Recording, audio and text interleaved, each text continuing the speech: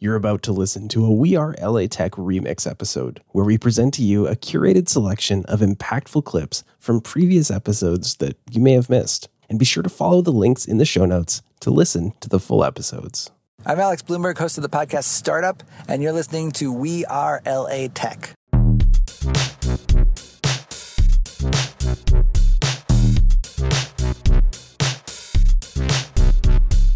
My name is Esprit Devora, born and raised LA, and I created We Are LA Tech in 2012 to unify the community. Podcast launched in 2014, continuing to help people find the best talent, to connect with each other, to form awesome relationships. So proud of this show.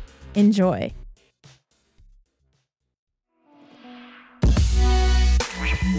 This is Rachel McCrary, the CEO and co-founder of Gather Labs. Gather Labs is a same-day concierge diagnostic company based in Beverly Hills. We actually started Gather Labs out of our love for human connection and in-person events. A couple years ago, or maybe about a year and a half ago, this started. We tested a couple of events because people just asked us to do it because we were working with biotech company and had access to test kits and medical providers, and we did it altruistically, just so people could connect. And at this point, LA was about a couple months into a lockdown, so we did a couple of events so that people could gather safely. And there was visceral response when people walked into the events, and everyone was figuring out how to do it. They kind of had their like LA, you know what, like I'm super cool, like vibe going on. And by the end, that barrier sort of came down.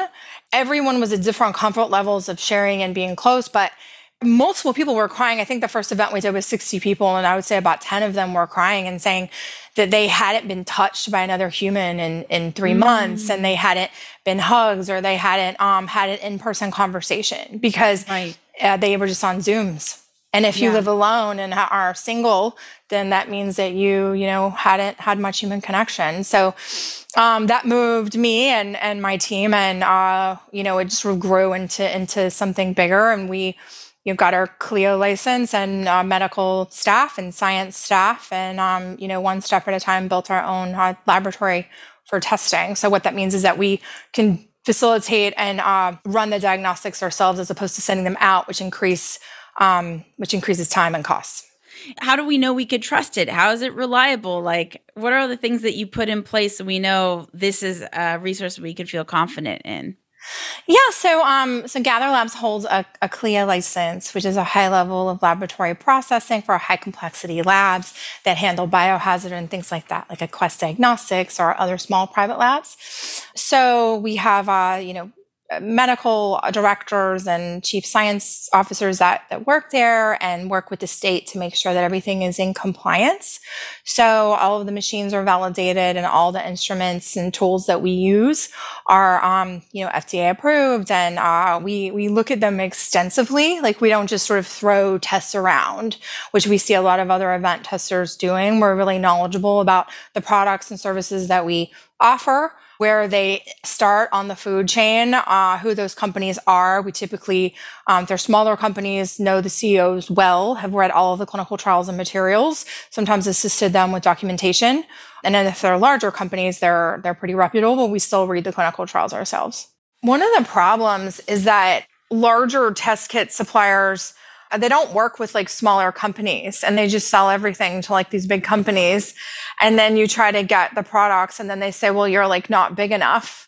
And it's just, but then if you place a really big order, they say that they're afraid that you're going to resell the products. So it's just like, you can't really win. So everyone wants you to have like a certain, and I see this a lot in like other industries, just like larger companies should be mindful to support small businesses and minority-owned businesses and things of that nature that are trying to do things the right way, and to not make it sort of like entry prohibitive. I really am passionate about people gathering safely. And if anyone wants to know how to do that, they can contact me on social media or email. Hey guys, it's George Bandarian, founder and general partner at Untapped Ventures, a pre-seed fund and venture studio in Glendale, focused on the future of work.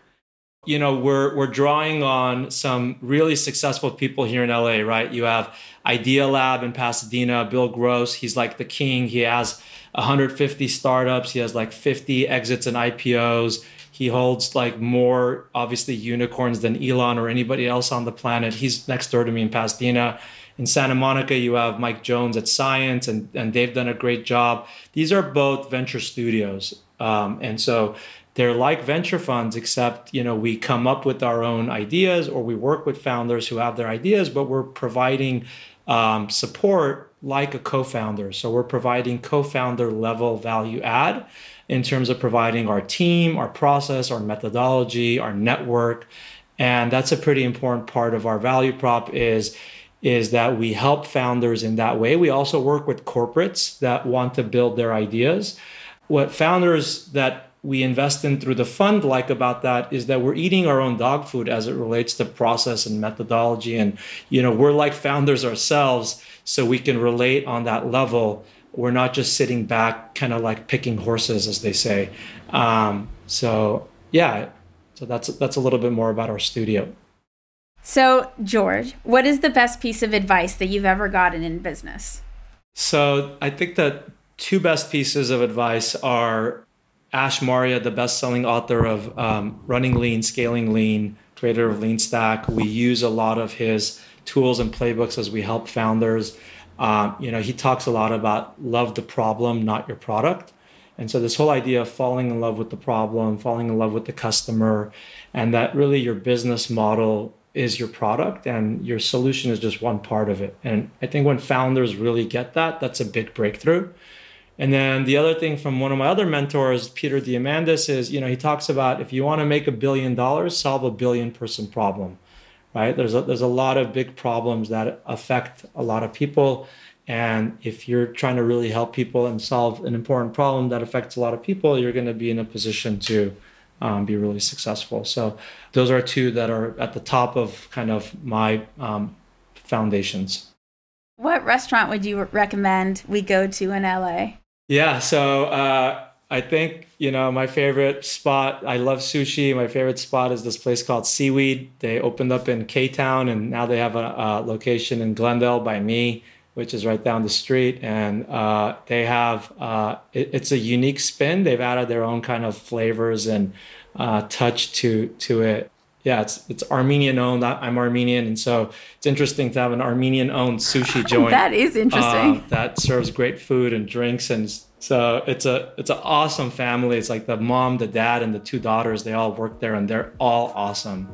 So I would say go to Seaweed.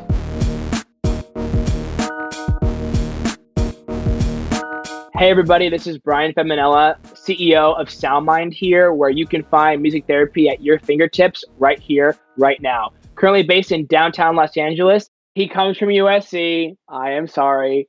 His name is Max Gomez. Max is the CEO and co-founder of Breathwork. Breathwork is the #1 breathing app that empowers people through breathing. And I have to tell you, when I first heard about Max, he was finishing up USC in neuroscience, and everyone's like, you got to talk to Max. And I'm like, who's Max? And when I got on the phone with him for the first time, not only was he so humble, he was so inspiring. And I didn't know he went to USC at first, but when I heard about Breathwork and I heard about the movement behind what they're doing, Max changed a whole idea of mine. And I'm going to tell you what that was. I'm about to be a second lieutenant in the military. I will continue to serve as my time as a co-founder in SoundMind forever. But I will tell you that my dreams and aspirations were politics, were policy. And I'm not saying that they're not. So maybe I'll have a future run for office one day. I don't know. But right now, that's put on hold for a long time because Max showed me that there's a powerful movement behind mental health, and that an idea like SoundMind, when I first talked to him probably like a year and a half ago, when I first talked to him when it was just not a product yet and barely even a beta, he was like, no, this can be your full-time job. This could be a movement. Don't give up.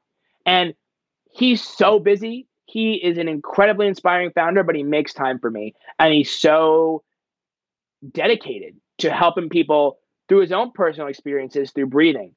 And I see that a lot in myself because not only are we connected through our Trojan blood, but we're also connected because him and I both have experiences with the health tech industry in our own personal lives. Mine being from my own struggles, being in my own communities of mental health, struggles, and also seeing some close friends, both in the LGBTQ community and the military, that have struggled with post-traumatic stress, trauma, feelings of rejection. Like, there are 84% of LGBTQ youth that experience harassment, rejection, or abuse in school and at a young age. We're at 35-ish% of adults who feel isolated and alone just in the LGBTQ community. So those stats motivated me, and Max inspired me to do more research, to make SoundMind a real official company and business. And he is an incredible founder, still in the LA community. I think they're based in Venice, California. And he is just phenomenal. Him and his team, I not only give them the utmost shout out, but I want them to know that they are doing a movement that is so powerful, because like music therapy, breathing is another asset that is completely different from meditation. And both him and I like to think, are innovators changing the way that not only the LA community sees mental health, but the world.